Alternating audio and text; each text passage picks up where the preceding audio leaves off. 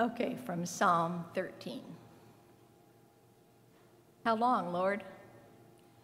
Will you forget me forever? How long will you hide your face from me? How long must I wrestle with my thoughts and day after day have sorrow in my heart? How long will my enemy triumph over me? Look on me and answer, Lord my God. Give light to my eyes, or I will sleep in death. And my enemy will say, I've overcome him. And my foes will rejoice when I fall. But I trust in your unfailing love. My heart rejoices in your salvation. I will sing the Lord's praise, for he has been good to me. This is the word of the Lord. Thanks be to God.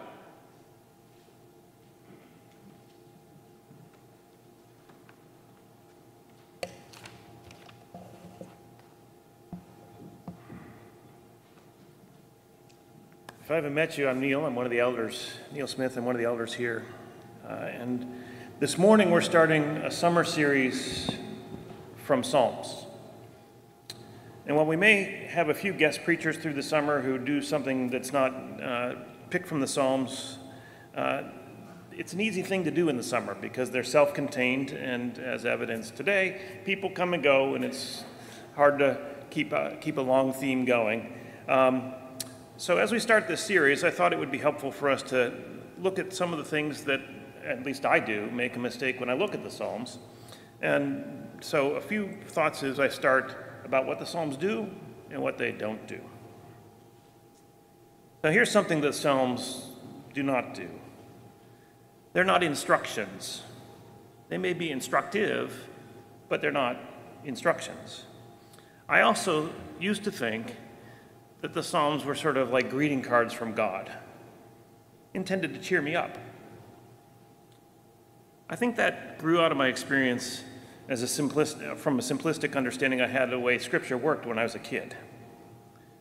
I've always been in awe of the way that Scripture works, speaking into our lives. But when I grew up, maybe about 5 or 6 years old, we went to a little Plymouth Brethren church. And if you're not familiar with the PBs, it's a small holiness denomination, dispensational offshoot of the Anglican Church. The PBs are very anti-liturgy. And they expected that the Spirit was going to lead their morning worship. So communities that we attended, about the same size as WCF on a fuller Sunday, the congregation would gather, and once the appointed time came, everyone would sit with your family quietly. Very important lesson for a 5-year-old kid to learn, to sit with one's family quietly. Then a man, and it was always a man because women weren't allowed to speak in the congregation, would stand and he would suggest a song, or sometimes just launch into a song and everybody would join him. Or he might read a passage from Scripture. Or sometimes read a passage from Scripture and then tell us what it really meant for us today. This last part caught my attention. It seemed to me that then when this man opened his Bible that something magical had happened. If I read those words, it was confusing, and I stumbled over the King James phrasing of whatever the passage is that he was reading. But these men, in their deep baritone voices, found something in particular that was focused, important for that particular day. I longed for a day when I might have a deep voice and be able to speak for God. And in that context, the Psalms were always comforting and cheery. The Lord is a good shepherd. Rejoice in the Lord, for he is good. The Lord watches over the righteous. There may have been other parts of Scripture shared, and things like sin or God's anger. But if you wanted something to ease your mind, something to comfort you, go to the Psalms. It took me 40-some years to unlearn that lesson. Many times when I needed to be cheered up, I would go to the Psalms only to find a passage like Psalm 13. I tried to be cheered up by passages like this, so I would skim read the first 2 parts to get to the good stuff at the end. But I trust in your unfailing love. My heart rejoices in your salvation. I will sing the Lord's praise, for he has been good to me. Oh, so nice, so wonderful, and so unreal. Because I don't trust God all the time. And my heart some days isn't very rejoicing. In fact, many days. I had to realize that this isn't what the Psalms are for. The entire Psalm is there for a reason. Simply picking the end of the story made it into some sort of syrupy, saccharine whitewash of reality what was going on in life. The Psalms are God's word, but we have to take it all in. We have to sit with them, let them do some work on us. It's like going for a massage to be relaxed. You might get some relaxation, but the looseness only comes after some hard work on the muscles that are tight and the knots that are there. After the work comes the freedom. But the work itself can be painful. So that's what Psalms are not, or at least in my learning I've learned. But here are some things that Psalms, or at least one thing that the Psalms are. It helps if we see the Psalms for what they are, which is music. I obsess about music. I get an album or a song in my head. Again, Kendrick knows this. There's an emotional connection to the music, and I can't let it go. It just runs in there all day long. I can listen to it over and over and over again. And as I do, the lyrics begin to morph and change. I hear them differently. In fact, I find myself putting my own thoughts into the music, and it starts to become my story, not the story of the song. I also can hear new parts of the instrumentation, new parts of the drums, new little something going on underneath the melody. And it draws me back, wondering, what else can I learn? What else can I gain from listening to the song again? And so it goes over and over again. And this is how we need to approach the Psalms. We don't have the music, but we do have lyrics. We need to sample them and dwell with them, read them over and over. They are meditative musical musings that, like a catchy song, can draw us in, allow us to see our own stories take residence in the ancient text. So what are we to make specifically of Psalm 13? What follows are my reflections. This is where my head has been the last few weeks. And I want to be clear, I'm not trying to solve the psalm. I'm not telling everybody how to read the psalm. That's not what I'm doing this morning. I'm just giving you some of my thoughts in hopes that it might spur your imagination, might draw you in, invite you to see things fresh. There's another lesson I learned when I was a kid, and that still holds true if you have a printed Bible and you open it right to the middle, you're more than likely to end up in the Psalms. And I think there's an important lesson there for us when we look at the Psalms. It's in the middle of the story. The Psalms exist in the middle between the garden and the coming kingdom. So we live in this space between the garden and the Sermon on the Mount. We always got to keep those two endpoints in mind when we come to Scripture.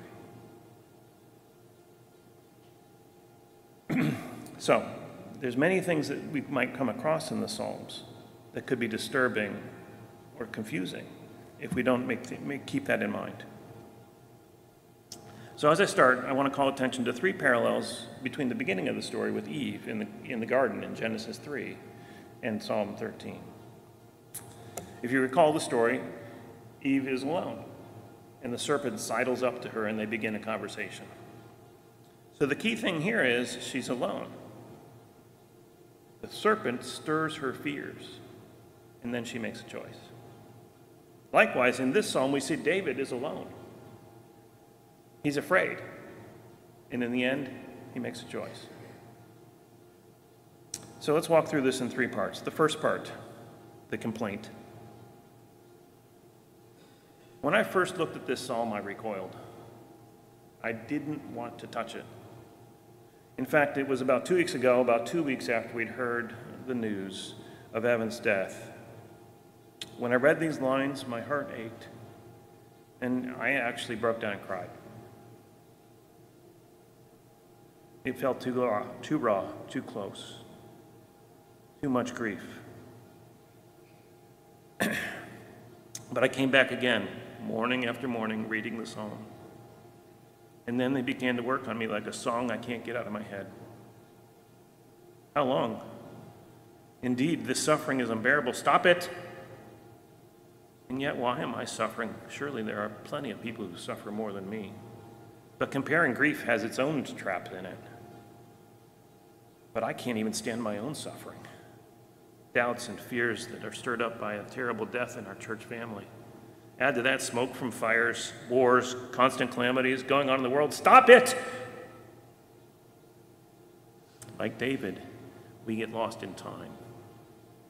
A moment feels like forever. God looks away for just an instant, and we lose it.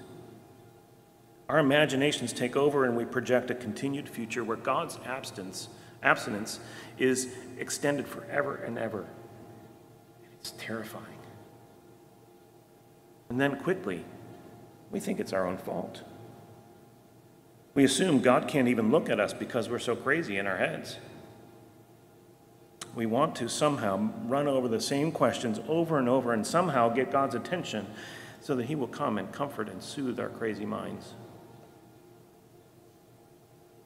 Being alone is a horrible thing, especially when you're afraid. Unlike some other psalms, there's no notation to this one that gives us the occasion for where it happened that caused David to write it. I'm going to hazard a guess. I'm going to hazard a guess that it was exactly this question: how long? I can imagine David pacing through the halls of the palace, sitting and randomly fingering his harp, all the while thinking, how long? His children come tumbling and bumbling in through the doors and making a clamor, and he says, how long? His generals come to him with questions and plans and reports, and after the fifth one, he rolls his eyes and says, how long? In the same way, I grow impatient with everything when I'm suffering. Nothing can distract me from my suffering. All I can think is, how long? Can I get a break? Can I do something different? Where's all the fun? But my reflection didn't just stay there. It moved on. I realized that it isn't all melancholy. This question of how long is actually a part of God's people's story. We're told to live expectantly. We are told that God is coming. While God may be gone for a moment, God will return. How long? We don't know. But we hope. We stay ready and we sit on the edge of our seats. How long? How long must I sing this song? When will things change? I don't know. But the message of the gospel is that things do change. And change is coming. Hang on. Hang on. Hang on for however long it takes. I wonder what it would have been like for Eve to ask this question when she's talking to the serpent. The serpent asks her, did God really say? What if she had responded, I don't know, he's not here, he's gone. Why don't we wait until he gets back and we'll ask him that question?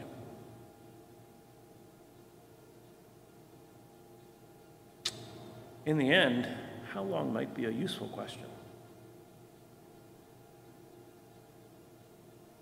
In the second part of the psalm, David shifts his attention. It isn't, how long have you been absent, God? It's now, how long will my enemy triumph over me?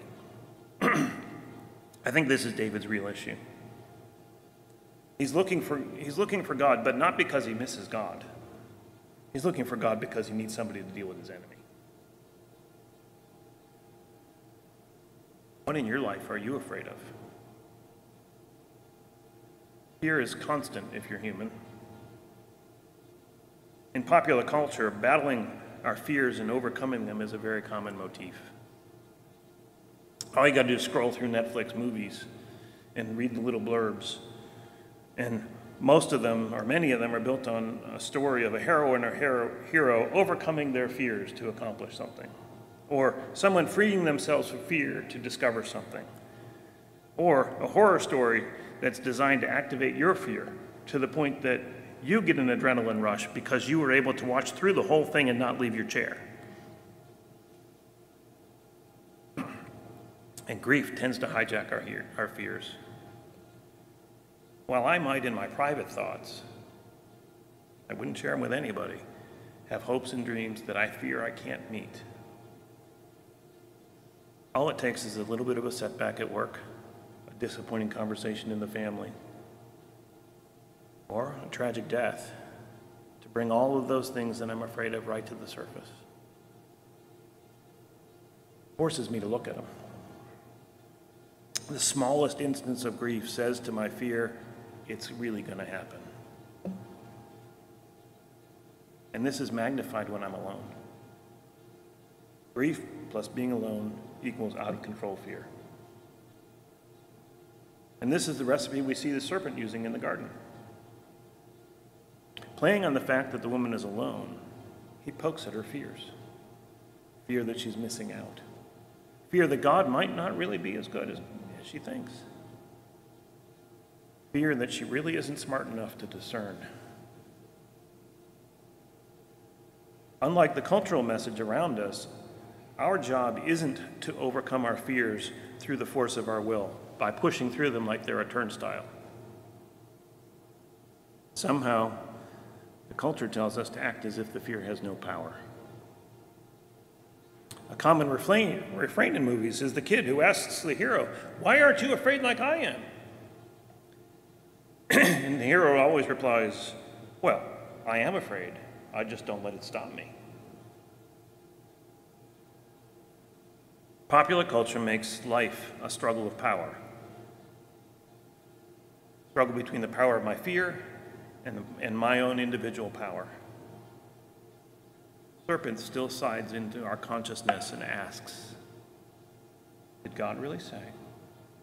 Are you enough? When facing our fears, we come to the edge of our strength. David imagines that he will die.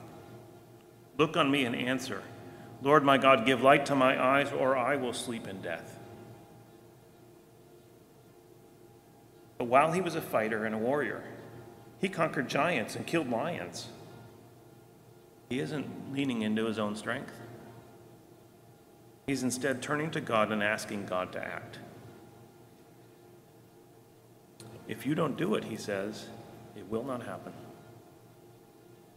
David's answer is dependence, and this is why he presages David's son, the Messiah.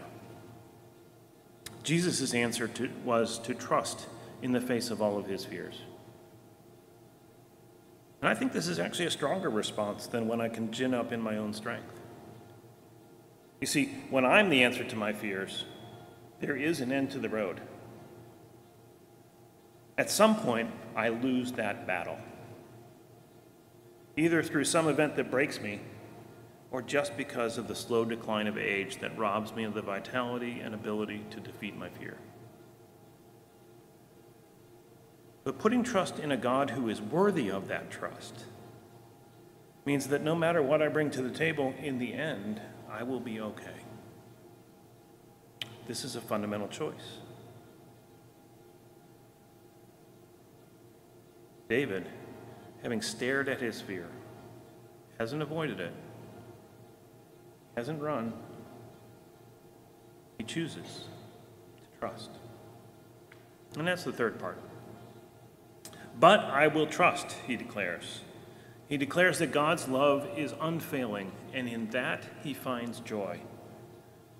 I know for me, I long thought that joy and grief couldn't occupy the same space. They were opposites. That's not what David says is the case.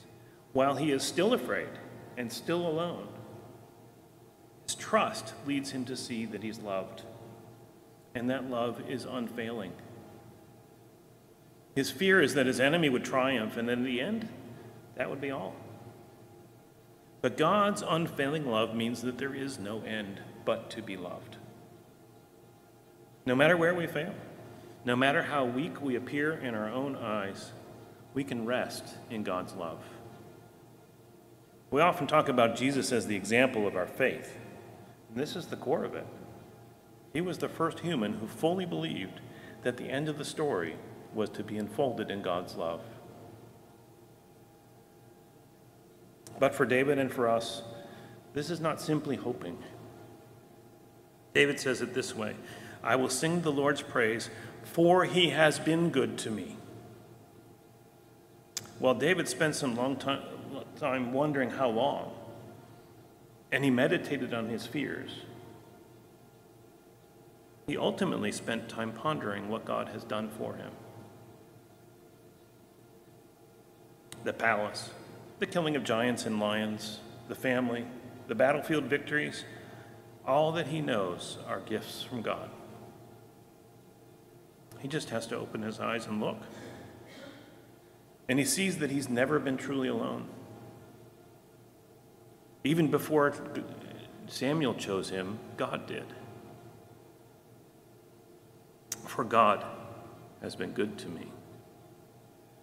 We sing praises because God has been good to us. Like Eve in the garden, David is making a choice, but his choice is very different. Rather than not trusting in God's goodness, he chooses to focus on God's goodness. And that leads to a very different outcome. Eve's choice came at a huge cost to them and to us. We don't know the context for this song, but at the very least, we can say that his choice led him to praise and sing, not run and hide in shame. So what can we take away from these reflections? I just have a couple of thoughts. First, by reading the whole psalm, seeing the work that David does, not skipping to just the good parts, we have a model for the work that we can do in our own times of feeling sad, alone, and in grief. This is a prayer of lament. It takes us through the journey from pain to a choice that opens the door to praise. Second, for me, I came across the idea that Jesus is reframing so much of this story, so much of the way we experience it. In my reflecting on this psalm, I began actually to read the Lord's Prayer a little bit differently. I saw it in 3 sections that mirror the 3 sections of the psalm. The first part, expressing my longing for God's presence. Our Father in heaven, hallowed be your name. Your kingdom come, your will be done on earth as it is in heaven. I don't want to be alone anymore. Next, by focusing on simple provision, I'm looking at the opposite of fear. Give us today our daily bread, and forgive us our debts as we've also forgiven our debtors. And then it gives voice to the choice to be humble and to trust. And lead us not to temptation, but deliver us from the evil one. It's not an exact fit, but I do see something of a pattern at play.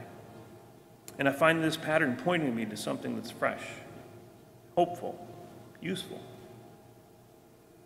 God answers my cry of how long with a picture of a kingdom that's on earth. I can see it when I focus on the simple things and when I humble myself to receive his deliverance. That's the way it works, when we don't just look for the good words, but let the scripture do its work on us. I'm curious where your meditation on the Psalms might lead you this summer. I hope your imagination is awakened and you can let the music of these ancient texts dig into your heart and your mind.